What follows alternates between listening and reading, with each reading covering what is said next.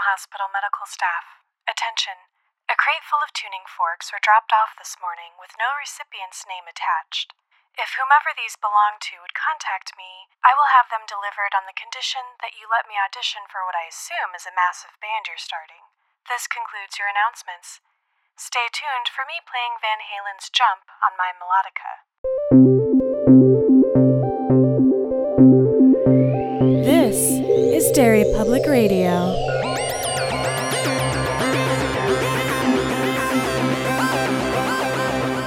Welcome back to Derry Public Radio, a bi-weekly Stephen King Book Club podcast. I'm one of your hosts, Joshua Kahn, alongside CM Alexander. Hello, everyone. And sadly, still no Benjamin Graham. But instead of Benjamin Graham, we have a special guest host. We have our guest welcome, Steve Jennings. Hey, guys. Thanks for having me. Thanks for having us have you, Steve. I would let you guys have me anytime. God. And today we are discussing episode 11 of Kingdom Hospital, Seizure Day. And we have CM leading our discussion. CM, take it away. Thanks, Josh. First, our usual disclaimer. We are recording remotely, so our audio quality is not what it usually is. Steve, I have a couple questions for you before we kick off this episode. I am dying to know, what was your first Stephen King experience? So I knew about Stephen King growing up, obviously, but I didn't read a Stephen King book until my early 20s. I think it was like 2000, well, maybe it was my late teens, 2009, 2010. Whenever the book 11/22/63 came out, I read that almost as soon as it came out because I loved the idea of a guy going back in time to stop the JFK assassination. And I loved that book until the ending, and I hated the ending. I just recently read that book, and I thought it was awesome. Oh, God, I hated the ending. It just... I couldn't stand it. So I stayed away from King for a while until just a couple years ago when The Outsider came out. And I picked that one up. I was like, I'll give him another shot. So I read that one. And then I read all the Bill Hodges trilogy. And then I've just been reading nonstop King since then. Nice. What is your favorite Stephen King moment? I knew you were going to ask me this, and I have no idea. Because I can't just say the entire book, Dr. Sleep, right? Right. Yeah, you have to narrow it. Can I give 3 answers then? Yeah. Can I CM this and give 3 answers? Yeah, of course. One would be the courtyard scene from The Outsider where Terry gets shot. Oh, yeah. Right outside the courthouse. Another one, the very beginning of Mr. Mercedes. And then the terrible sermon from Revival. Oh. God, the terrible sermon is such a great moment. Okay, those are 3 great answers. Do I have to pick one? No. But you Because my answer is honestly the entire book, Dr. Sleep. That's my favorite moment. From start to finish, that whole book. You do get to advance to the next part of this episode. Great. So last episode was all about Reverend Jesus and Richard's warning that the hospital and everyone in it were in danger from an impending earthquake. Nancy Druce gets closer to solving the mystery of Mary's death, and Mrs. Powell has dinner at the same place every week at precisely 8 p.m. Also, I heard that lady is integrity incarnate. From everyone. Yeah. Yes. This episode opens on the crowd still gathered outside the hospital singing gospel.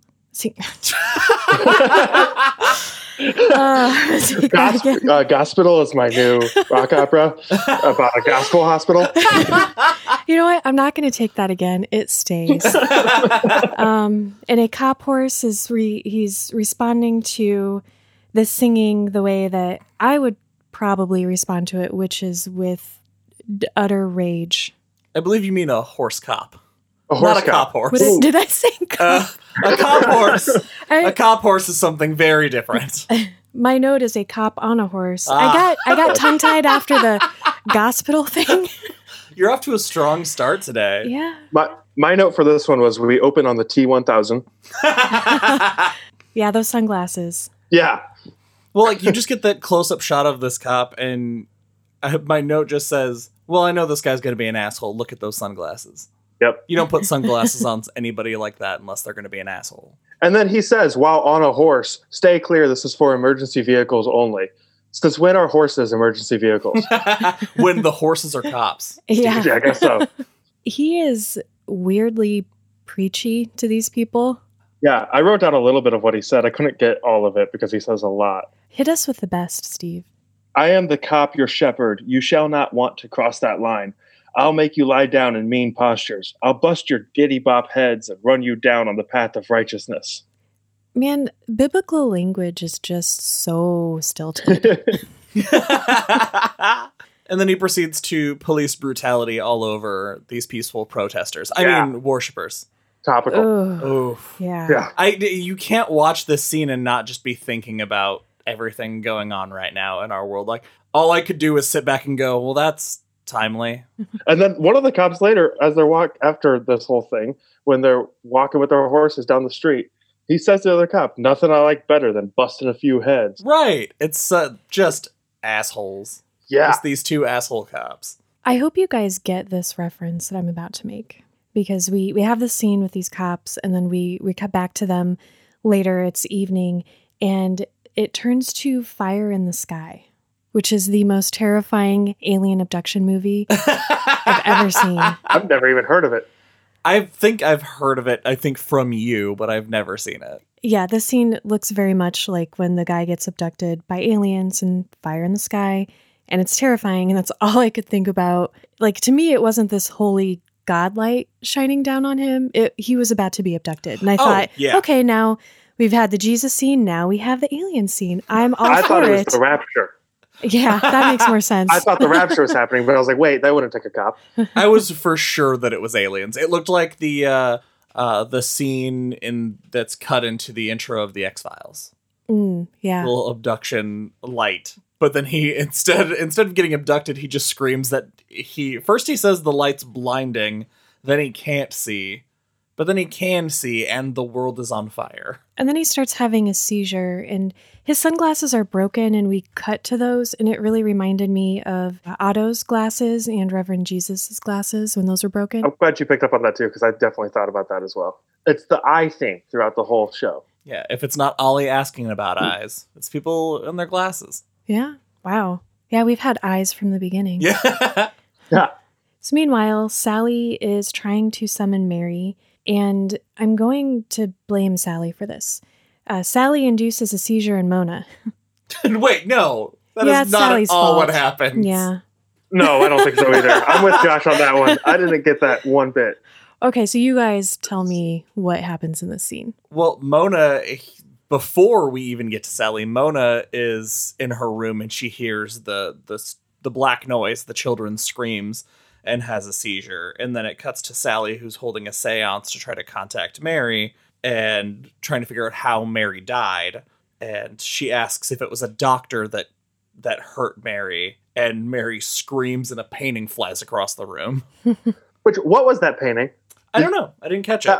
You didn't catch the painting? I paused on it and stared at it for about 3 minutes because it's the worst looking horse I've ever seen in my life. Is the horse a cop? It's not the horse. It's just like a horse head, but it looks like the animators from the movie Hercules drew this horse. Oh. I'm going to have to go back and see that now because I'm super into that. Yeah, because they show it on the wall before it gets thrown across the room psychically. And the minute I saw it, I thought, what the fuck is that? And why is it in a hospital? But I wonder if it was Mary who caused it to go flying across the room or if it was Paul. Because Paul then immediately chimes in and starts mocking her through her seance. I think it was Paul because Mary's not aggressive like that. That's true. And then Mona has a seizure and falls down. Yeah. Classic Mona. Doing Mona things. I bet her character will really develop in the next couple episodes. The last two? Yeah.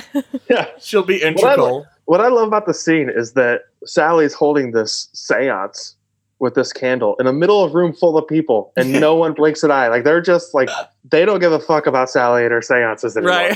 Right. They were part of that one at the very beginning, and they were like, yeah, one and done. I'm good. This is just a regular thing at the hospital now. Yeah. So I hate to say this next part, but I'm kind of starting to like Brenda because she appears to be going off the rails in the best way. We cut from this dramatic scene with Sally and Mona and Mary, and Brenda is in a laboratory in the hospital, and she has a book, and it's about making love potions, and she's doing it. Can I give you the title of the book? Because I wrote it down. I also wrote it down. Make Him Want You with Witchery. Love potions, charms, and spells. Did you catch the author? No, I missed the author. Barlow Straker. From Salem's Lot. Which are the two characters from Salem's Lot. Oh, I remember Salem's Lot, missed that. Also, just she's making a love potion and she's talking to her friend on the phone, and her friend's name is Sabrina. Yep, I I wrote thought that. that was fun. Yep. And this is, I guess, a pretty good plan, but the only problem is rather, the recipe calls for eye of rat, and Brenda uses eye of drugged up rat. A rat addicted to cocaine. Which we don't know yet at that time. Right. No, I caught that the second time watching it. I was like, oh, that's why. I just thought she was a really good magician. So would that have worked perfectly if the rat wasn't addicted to cocaine, you think? Yeah. I mean, I want to say yes. For Brenda, I'm starting to sympathize with her and I want to say yes. But we know Stegman loves nothing but himself, so. That's true. Probably no potion is strong enough for him.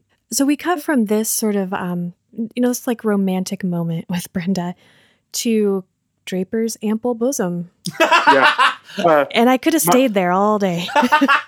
My note I made was boobs with 12 O's because it stood there. That shot stayed for at least 2 or 3 seconds. Yeah, it did. Did I hallucinate that we literally opened on the boobs? We opened on them, right? It opens on her, whatever she has in her lap, and then it pans up to her boobs and then stays on her boobs for a second, and then it cuts away. Yeah. Okay. So my memory of it is a little... You only cared about the boobs in the shot, so Yeah. that's all you focused on. But, I mean, she looks like she's making herself very cozy in Hook's kingdom. Yeah, she does. Good for her. Yeah. My question was, she's wearing lingerie that also matches her robe. Was she wearing that under her clothes at work? Was that just what she was wearing to work that day? That's what all women wear to work. Under Is their it? clothes, yeah. All of our under things are really uncomfortable lingerie. Oh, I did not know That's that. why we're always cranky. The secret to women. Hook and Draper are talking about all of the seizures that have been happening around the hospital because there are a lot, and it's kind of weird, including Elmer's seizure. That is what actually did cause him and Lona to travel to Old Kingdom. And Hook starts talking about black noise, and then he pulls out a guitar case, and I was so excited. But we did not get a scene with Hook playing songs to Draper. I would have dug that. Now, my question, Elmer's seizure, where they teleported to the morgue and had sex, because time is so hard to keep track of on the show, would that qualify? Was that the day before? It can't be, because... We had the 3 days of Jesus. Yeah. So it was 4 days ago? So that means Elmer had another seizure, because Hook says that the cop is experiencing temporary blindness from an epileptic seizure, that yesterday Rickman had one, Schwartzton had 2, Mona had 1, and Elmer had 1. So there was a lot of seizures just the previous day. Schwartzton or whatever I like to call him what Hook called him, the alcoholic seismologist. That's a great album title. It really, thank you. I was thinking the same thing. Yeah. It's like Stephen King is just naming my albums. Instead of a serenade, he takes out a tuning fork, and just as he's about to explain something that we actually get in another scene with Richard anyway, he gets called away over the PA. And while this is happening, Peter is drawing the comic book version of Mary's death with her help.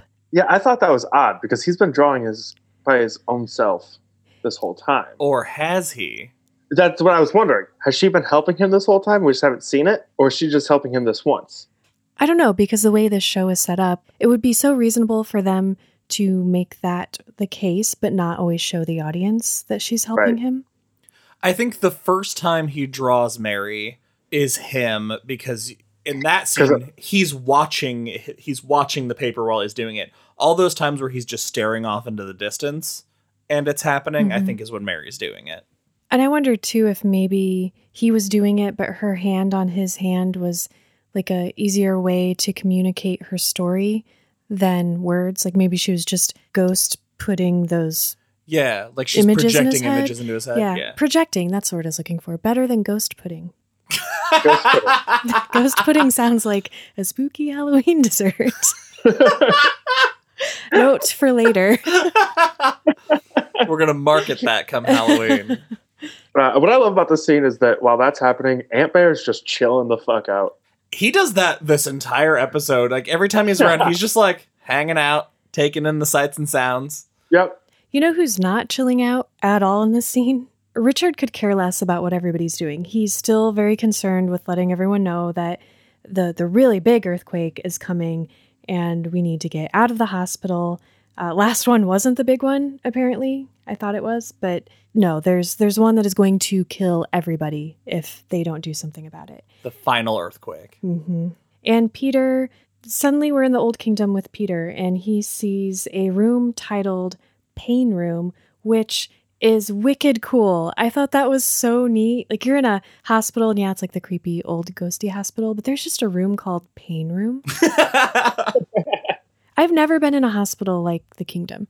You have seances, you have pain rooms. I mean, we have pain clinics at our hospital, but no seances. 0 seances where I work. While Peter is down here, he finds what I presumed were the ashes of the children who died, and he's beginning to understand more about what happened on this property.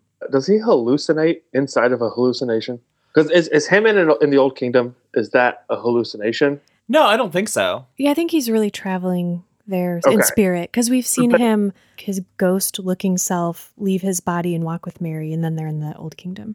Right. So that his ghost self hallucinates hands coming up through the ground. Yes. What were those hands?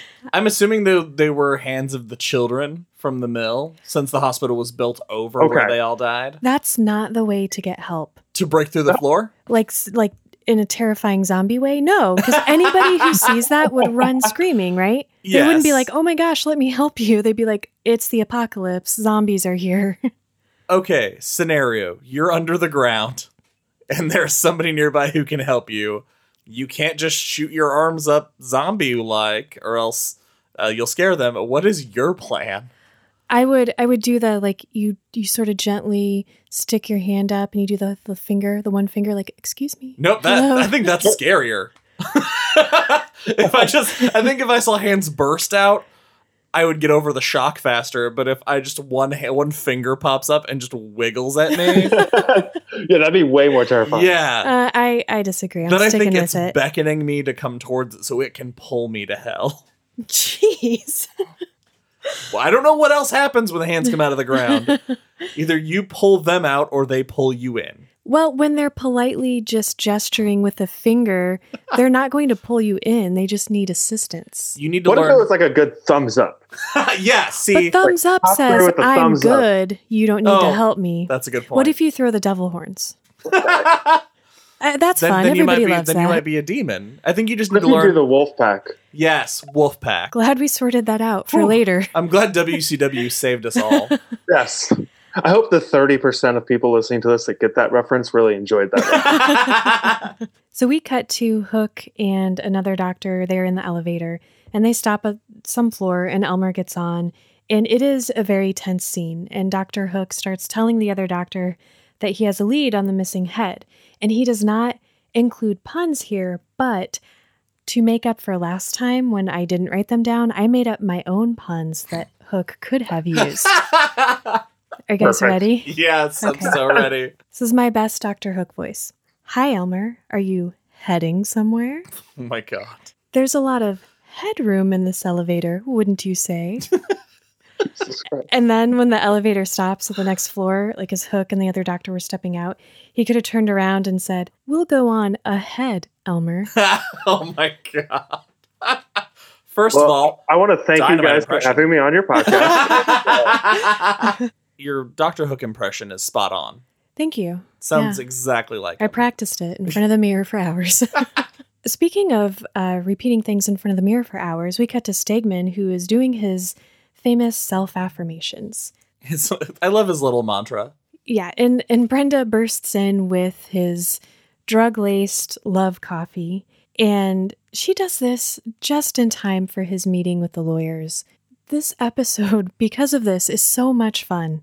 The fact that she is willing to use a love potion on Stegman, understandable, because we've established that that's what she wants from their relationship, him to be more affectionate. But if I was ever going to risk putting someone under a potion, I would not do it on the day of their deposition for malpractice. Right. Yeah, the timing seems bad. And he takes a drink, and I love that he's like, ooh, it tastes like love. Yeah. And then he buries his head in her bosom. That's where he likes to rest his head. We also get another appearance. I feel like we missed this last episode, or it just doesn't seem like we've seen this character recently, Stegman's car. Oh my god. I've been thinking, what else can happen to this car? Because it's pretty much been done in. But no, the people from the mission across the street are taking the hood and all of the doors to Stegman's car off. Which ruins what I had hoped would happen with this series, was that it would end with Stegman driving home and parking the car, getting out, and then his car would just bluesmobile, just break it. Holy shit, that would have been great. That's what I was hoping this whole time that it would lead to. But now he has no doors and no hood, so it can't do that. Otto and Bobby are watching this over the security cameras when Sally bursts in to accuse Bobby of watching porn at night. Seriously, that happened in this scene. Yes. I was shocked. And what's more alarming about that is she said, "You were up watching that smut again because I wasn't there to turn it off." Which means that on more than one occasion, Yeah. she has had to walk into the room and physically turn off porn. No, guys. I've already unpacked this. It's worse than you think. Go on. Gosh. So I assume that Bobby, maybe lived in the basement, kind of had his own bachelor pad down there or something. Or his own sort of self-contained space, maybe even a bedroom, which would be very easy to lock or put a sock on the door or just say, Mom, you need to knock. You establish boundaries and rules when you live together and you're adults. So that means Bobby's watching that shit in the living room that they share. See, I never assumed he had his own space. I assumed his bedroom was directly across the hall from his mom's still. And he was just in the living room, going for it. Smoking his pipe. Oh, man. Great visuals. Like a classic pipe smoking Bobby. I got to move on from this. We continue the Mrs. Powell gag, which I love, and we're going to get a lot more of that in a little bit. But for right now, we're going to come back to our sorcerer historian, and he is getting all preachy too. People who... So until the last episode, we didn't really get a lot of that. It didn't seem like this was an overly religious town, or the characters that we had met would be able to quote Bible scripture. And so I'm wondering, is this because of what happened? Are people just being influenced by that, or are they more in tune with it? Because he's seriously acting weird. Well, he says that he doesn't want a computer because computers are a false god. That seems aggressive. He really hates technology. I mean, Granted, he's an old man in 2004, and I get it. But to quote the first commandment seems a bit much. Yeah, it seems a bit aggressive. But I do think you might be right. I mean, I feel like if we lived in a town where certifiable miracles had just happened, I'd probably brush up on the Bible. Probably bust it open. And yeah. It's a weird, gross moment with him, and I didn't like it. So a second later, when Dr. Gottreich and Paul show up, I was like, eh. Yeah, I didn't really care that this dude was about to potentially die. Yeah, and he dies really hard. Dr. Gottreich gives him the world's worst lobotomy, and we get this comedic moment where Paul's like, hey, doctor, are you going to sterilize that? And he's like, what's the sterilization you speak of? Welcome to Dairy Public Radio, where nobody can do a German accent. Let's talk about Stegman's meeting with the lawyers. Oh, this was so fucking cool. He's getting grilled on the Klingerman report and the end. We know we need a copy of this anesthesia report because that is what is going to blow this whole case wide open. Turns out that they can't talk to the anesthesiologist because he's in Tanzania for Doctors Without Borders. Oh, my Canadian boyfriend from high school? Exactly. And then suddenly they all have Baraka teeth and start laughing at him. And it's amazing. Yeah, I honestly, for a minute there, I was like, Steg's actually handling himself pretty well. Yeah. He was to these questions. He's staying calm. He's not being an asshole that we're used to. And then he just goes crazy again. And he sees cockroaches and rats too all over the table, but he still doesn't freak out. If everyone I was looking at sprouted Baraka teeth, first of all, I'd be like, fatality? Are we doing this? But that would freak me out. And he's just like, of course, they're all vampires. They're all horrible. And that's what I assume he's thinking in his head. Yeah, he's so used to it at this point that he's just like, yeah, whatever. I think he's not quite insane yet, but he's really well on his way. And so I imagine that could have gone way worse. Is he actually going crazy, or is this a side effect from the drugs that Mama is giving him? Gross. I think it's the drugs. Yeah, I think it's the thought so, drugs this time. But he has been progressively losing it more and more as the series has gone on. It's a combination for sure. Right. I love this episode because of the scene we're going to talk about next. We've kind of discussed how the tone of this show is all over the place, but in a charming way. I really dig it. Some episodes are very comedic and some are very scary. And this one is both. Yeah, it takes a hard left turn into Scooby-Doo. Yes! Amazing. Okay, whichever one of you, I would like you to do your best to paint our audience a word picture of what happens. So in the last episode, we know that there's these three people, Bobby, Elmer, and what is her name? Brenda. Brenda, thank you. I just call her Mama. They all have instructions to go to Medical records. Medical records, thank you. And because the person that works there is gone at this time. And so Elmer shows up and he's about to enter the room, but our Greek chorus walks by and says, "Ooh, be careful in there." And so he hesitates, and then Brenda comes walking down the stairs. He sees her, starts walking away, stops, turns around, they look at each other, and then they both dart behind Colin So to great. hide from each other. Yeah. It's called Medical Records Chicken. And I like they're playing peekaboo around the columns. That's right. And they're peering at each other. Yeah. Already, you know you're there. And then Elmer gets in, and Brenda tries to get in. She's like, "Let me in." And he just laughs at her and walks away. And Bobby comes down too. I just wrote Bobby, like they're hiding. Bobby saunters up like a dumbass. It just announcing his plan. He's like, Yeah. I got to go here to get this. And I also got to go to the library. Gee, maybe I'll do that first. And he walks off. And then they're like, okay. And that's when Elmer goes for it. I like that when Elmer's on the other side of the door, he just pretends he can't hear her. Like Yeah. the second's soundproof, and he just like waves to her and then walks away. And then our Greek chorus shows up again because her mag card's not working. Abel asks for it, gets it, puts it up to his forehead like Johnny Carson, and says, "This is not the right one," or something along those lines. Yeah, it's the key card to the elevator that Hook gives him in episode 1. And then in unison they say, "Did you not have mag cards at Boston General?" Which is echoing Hook from the previous episode. Yeah. And then they just vanish. Yeah, are they ghosts? No, they're Are not you ghosts. sure? I'm sure they're not. I don't They think they're vanished ghosts. and reappeared twice in this scene. I just think they're magic. Okay, I'm fine with that. I love them in either way. they're amazing. Elmer does the only smart and acceptable thing I've ever seen him do in this episode so far. He's actually making a copy of this copy instead of just taking the copy. And he has help from an unlikely source. I was curious why Paul was helping. Yeah, so my question here is, Elmer found the Klingerman file, and presumably Paul took the copy of the anesthesiology report out of the file so that he could hand it, like he could slide it over the top of the stack and Elmer could find it. But wouldn't Elmer have found it if Paul had just left it in the file? Paul just wants to feel included. I Yeah. guess. Paul hands him something else interesting too in the scene.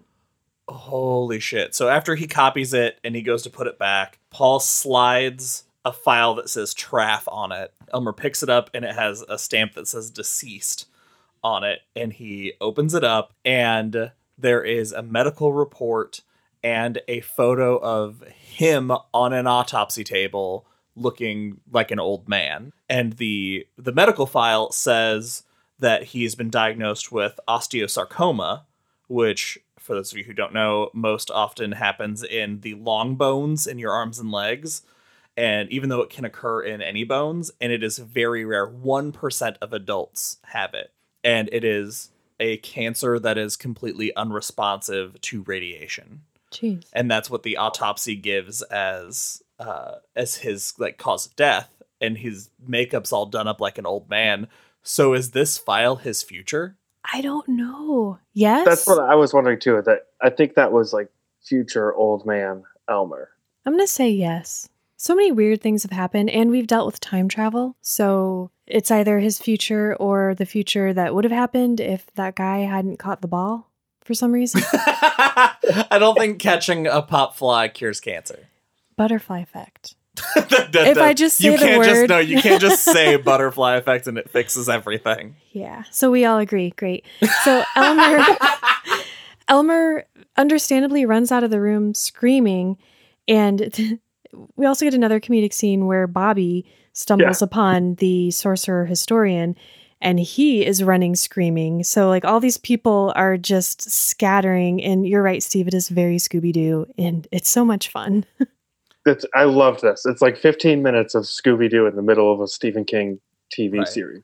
Bobby does take the time to grab the folders on the desk, though, so he did his job. And we also get this cool shot of the lobotomy. Dr. Gottwright just shoved it through the guy's eye and down out of his cheek. It was brutal. Yeah. I mean, you saw the way he was winding up. He was not aiming very carefully. No. But one of the coke rats is there and eating his ear. Yeah. Oh, it's so gross. We are back with Horse Cop, and we're in the OR. They're doing brain surgery. And this guy... Is this a real thing that they do? Yeah, neuromapping. Really? Like, while a person is at least semi-conscious? Yeah, you have to do it while they're conscious because depending on if you, like, nick a part of the brain, you need to know. See, this is perfect because my note was, Josh, talk about it. Oh, perfect. Well, I did.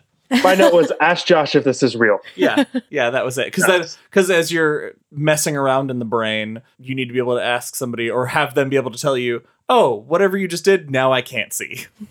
And then they can be like, oh, let's not cut that. Is there one where they could have like pressed on it and he would have become a horse cop? I don't know how many well, if you knew exactly where to hit the brain, you could convince him he was a horse cop. Missed opportunity. This scene is already cool, but it gets even cooler because Stegman, we don't know the result of his meeting when he starts hallucinating, but he comes into the surgery room and he is still very much high. And I think this is the first time I had to look away. Yeah, me too. Oh, really? Yeah. Me, you, and Dr. Hook all had to look away at this point. So what happens in this scene when Stegman comes in to do his thing? He comes in and he says something about like the brain's not open enough. So he grabs this tool and just starts sawing at the bone. And there's smoke flying out. And Dr. Hook looks away, and I looked away. Both times I watched this episode, I had to look away. It was hard to watch. It looked obscene. Cutting open a human skull's big deal. But is that how you just do it? You're just like, boom, here's the tool, doing it all willy-nilly.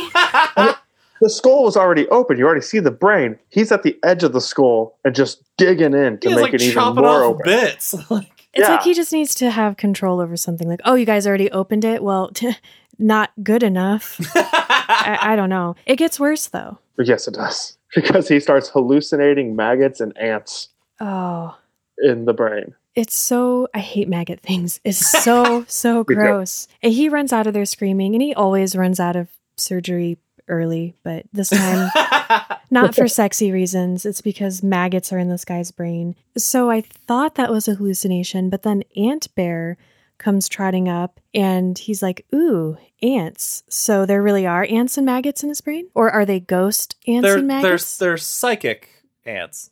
That's not what Ant Bear says. That is true. Ant Bear says, absolutely delicious. Which is the best catchphrase. It is a dynamite catchphrase. It's going up in the top. He said that in episode 1, too. Mm-hmm. Yeah, I think it's a weird, again, it's those weird things with this show where you can imagine, oh, Stegman's seeing it, so it must be a hallucination from the love potion. And then the fact that Antibus interacts with it, then you're like, wait, no, what is real? Right? What is real? What isn't? Yeah, but then Hook and Gupta don't see it. Yeah, they don't see it at all. Well, then Richard has ants crawling all over his feet, so those must be real. I like the psychic ant thing. I don't know what that means, but I guess that's better than ghost ants. Well, okay, stay with me on this. All right. This might be nothing. So when Antibus was hurt and Peter healed him and Mary was telling him about Antibus, he was talking about that like he cures and he kills and he feeds off of sickness. So are those ants a manifestation of the sickness he eats? Because Yes. obviously that cop has a very sick brain. I would say yes, because my second time watching this episode, I noticed that the maggots are gone when Aunt Bear sees it. And Oh. the ants actually look a little different. Oh, I didn't notice that. Me neither. Man, So that's I so think cool. Aunt Bear's seeing different ants than Steg was seeing. Yeah. He's seeing tasty ants. Absolutely delicious ants. We get a brief scene with Frankie where he finds his way to Dr. Gottright's, and he's probably, I'm assuming, the first and only willing patient to sit on his table.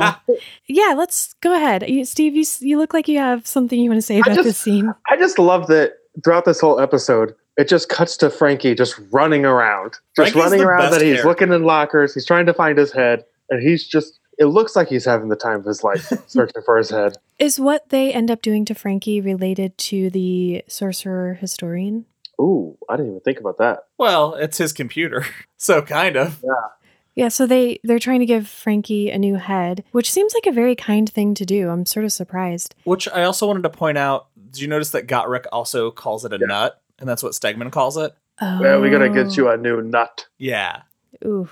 Frankie's body rejects the computer, I guess. I don't really know what happened. I'm hoping he becomes like opposite RoboCop. His whole body is human. And he just has a but computer head. He's just got a computer head.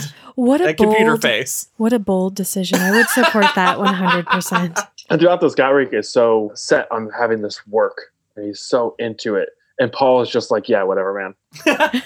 I feel like his energy is so much in the way of, I guess if he's torturing someone else, he's not torturing me. So, Right. Yeah. do you, buddy. Yeah, he seems really chill. He's chill because he doesn't have the brain power to commit to any of this. He does say his mind is 50% of his mind is elsewhere. And I don't know if he meant literally or metaphorically. But in this world, it could be either. He meant literally. Yeah. And we'll get to, I'm so excited to talk about that scene. Before we get to that, we have, oh my gosh, the trifecta. I love this. Hook, Stegman, and James all together. And Hook and Stegman are fighting over the paper that Draper wrote. James couldn't give less of a shit about anything in his life. So they're sitting, side by side in chairs in front of his desk. And the whole time they're very serious and they're talking to him about this. And he's got this clicker and there's a projection behind them. And he's just sort of looking over them, trying desperately to get his morning air PowerPoint rolling. And I did write down what the screen says. When things don't seem fair, take a deep breath of fresh morning air. He's so proud of it. He's so proud of it. That's like all he wants to talk about in this scene. That and the Coke rats. Yes. Because Janice McManus Yeah. said that all of the rats have to be exterminated because they got out during the earthquake. Question for you guys. When he's talking about the drugged up rats, and Stegman is trying to explain, why they need to protect the rats and the purpose of the study, did it seem like Stegman had absolutely nothing to do with the study? Like he could barely spit out what was going on? Or was he just and high? I only say that because I didn't even get the explanation of what was going on. Are you implying that maybe this research is a lot like the Draper situation and it's not actually his and he's planning on finishing it and taking credit? I'm 100% implying that. I can see that, but here's why I disagree. Because he is so adamant about this being his work and that he brought it with him from Boston General and destroying it will destroy all of this time he spent working on it. So I think that it is his, which is also why I think it's bad and it's a dumb study because it's Stegman's. But and I think that the reason he can't eloquently talk about it is because he's still high as balls. That makes sense. Oh, God. Okay. Sorry, I just saw what the next thing was. Elmer's still trying to woo Lona, and he tells her he loves her. And he says, I love your thoughts. And this is so gross. He says it with such sincerity. I hate admitting that. And she looks touched. Was it just me? Yeah. But she looks touched, not like he's an equal sexual partner, but like he is a child. Like, oh, you little sweetie. Aw, kiddo. I'm having such a hard time getting a read on their relationship now ever since. I don't know how to feel about it or what to. If she's into it and he's into it, fine. I don't care. But I think she's slowly starting to come around to it. which, man, just sends the wrong It just message. shouldn't be. Yeah. Stay away from this dude. He's creepy as hell. Yeah, you guys out there, if a woman rejects you, just have a seizure, drag her into a ghost kingdom, and make her fuck you. That's it. Yeah, that's all you have to do. That's all it takes. That's how I got married. Hold on, I'm gonna message Devin real quick. We find out that this machine that Lona has been using is the magnetoencephalograph. Fuck. Yep. Yeah. I thought I had Yep. it. I was so proud. I'm like, as He I was said it, and I saying was the gonna try to write word, it down, but then I thought I'll let someone else try to say that. You were almost there. I know. Give it one more shot. The magnetoencephalograph. Fuck.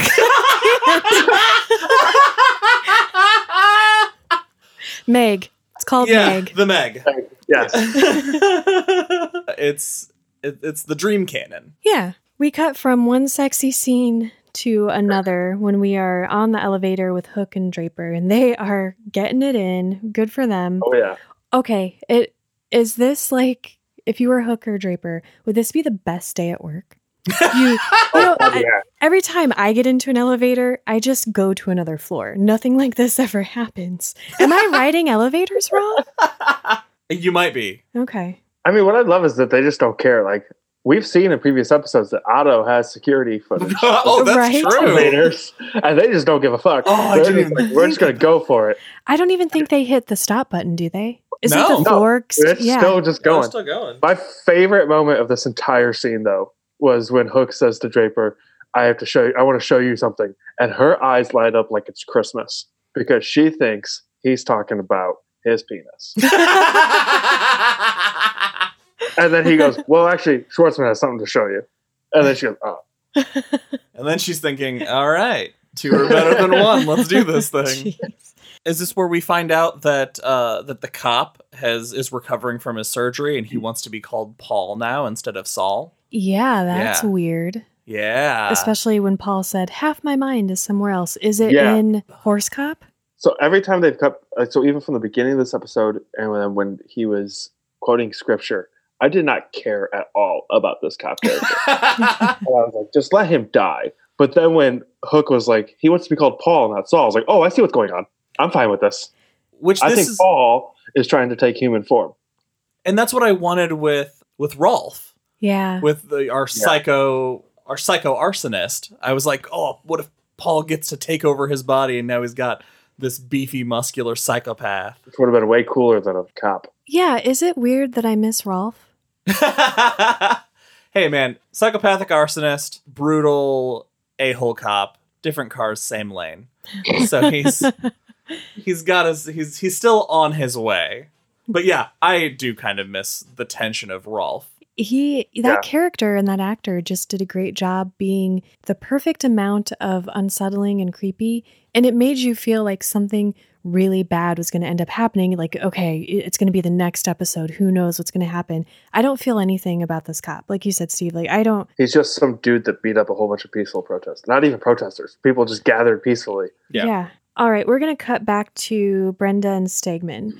Brenda is bringing him the report. Unfortunately, she doesn't know that Elmer made a copy. And we keep cutting from, Mama and Stegman to Hook and Draper in the elevator. I wrote, my note was, they're all just kissing. And so my note was, what if we kissed in a haunted hospital built on top of the ashes of an old hospital, built on top of the ashes of an old mill?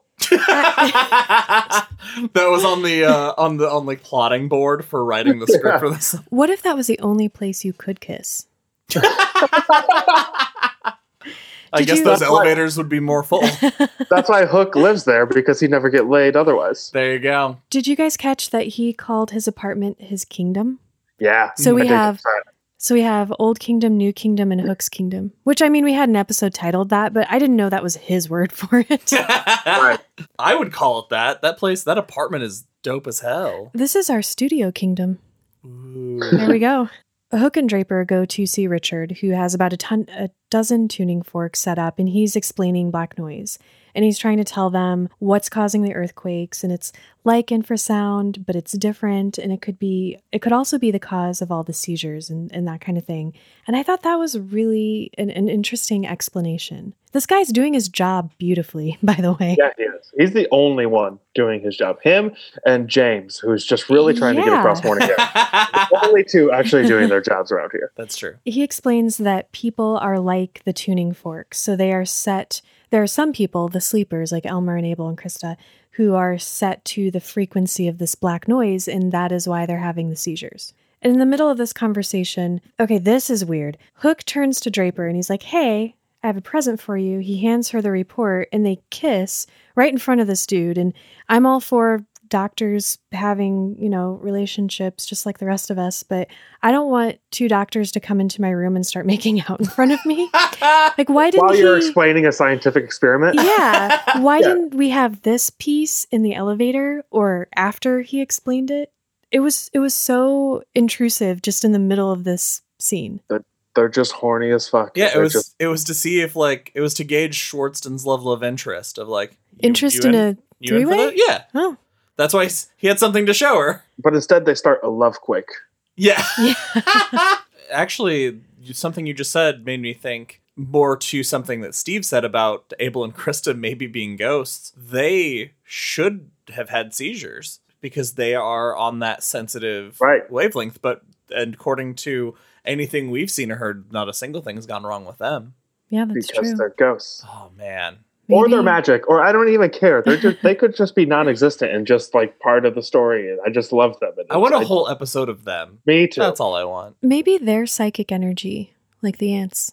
Ooh. I'm fine with that. Yeah. So because we're getting an earthquake, Elmer must have also had a seizure because he and Lona are back in Old Kingdom and they're getting nasty. And Elmer has a seizure and then he has the ability to bring Lona with him into Old Kingdom. I don't know if he picks that, but I assume, is the one who picks what she's wearing because she's wearing a little black dress and she's all made up. And I guess that's better than being naked, which is what she was last time. But is he trying to be romantic?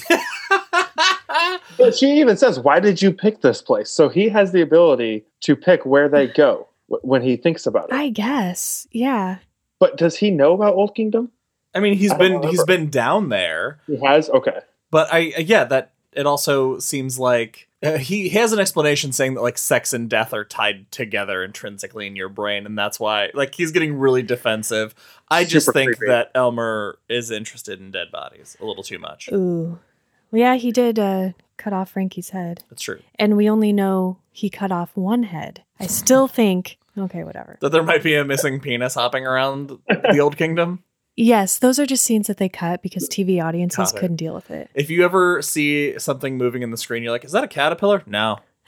It's like an Easter egg. We've missed so many little penises in scenes.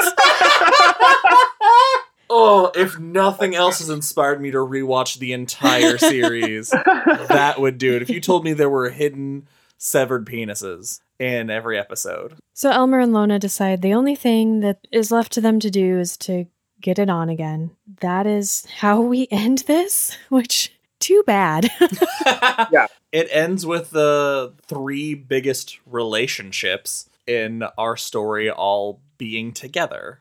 And only one of them seems completely consensual and mostly healthy. So Steve, I'd say two, maybe. I mean, Stegman and Brenda's pretty one-sided. Yeah, but it's pretty consensual. But it is very consensual. He is drugging him to make him love her. That is true. Thank you. She roofied him. Yeah, she's witch-roofing him. Yeah. All right, Steve. I like to ask our guests at the end what their predictions for the next episode are. See, that's why this episode kind of felt like a filler episode a little bit, which I thought was weird with only 2 episodes left after this. I don't think the big one that Schwartzman predicts is coming until the very last episode, but there's going to be more tremors. Abel and Krista are going to ghost or psychic themselves around and make jokes and laugh at Stegman. Hook is finally going to lose his virginity to Draper. Elmer is just going to be creepy, like always. Solid. Steve, what since you're just joining us this late in the game, what have your thoughts been about the series as a whole? Oh my gosh. I don't want to give my full thoughts right now because there's a lot, but there's just a few things that I've picked up on that either I thought were cool or bothered me about the show. I'm a big fan of fun facts and fun trivia that means nothing to anyone except for maybe me. And maybe you guys would enjoy this. You guys talked on the earlier episodes about how much you loved the theme song. Adam Schlesinger wrote the theme song and then also did the Red Dragon song. Oh, wait, That, yes, was written by Adam Schlesinger What? from Fountains of Wayne. That's crazy. I did not know that. Those are two very different sounding Yeah, they songs. They very much are. I don't think he performed any of it, but I know he wrote it. The thing that drives me crazy about this show is that they get me excited and let me down in the smallest ways possible. Twice now they've introduced characters that I thought, oh, I love this actor. This is going to be really cool. The first one was the girl with the dragon tattoo. Evangeline Lilly. Evangeline Yeah. Lilly, yeah. I was like, oh, hell yeah, she's going to be in the show. I love it. And then literally 30 seconds later, she's dead. And then in the baseball episode, Dick Smothers shows up, who is one half of the Smothers Brothers, the old comedy duo. I love those guys. I was like, heck yeah, Dick Smothers is in the show. Where did he show up? He's hanging out with Otto and Bobby, listening to the game. Oh, that's who that He's is. at the beginning and then he's at the end, and then he never shows up again. And I was just angry about it because I love the Smothers Brothers. But yeah, that's about it for. I mean, I have a lot of thoughts about this show. Well, I'm glad you've taken the time to join us while we're diving into it. It's been great having you. Thanks for having me. This was a lot of fun. That's it for this episode of Derry Public Radio. As always, thank you for listening. Join us for our next episode where we cover episode 12, Shoulda Stood in Bed. For CM Alexander and Steve Jennings, I'm Joshua Kahn reminding you, life and dreams are pages from the same book. Reading them in order is living. Skimming through them is dreaming.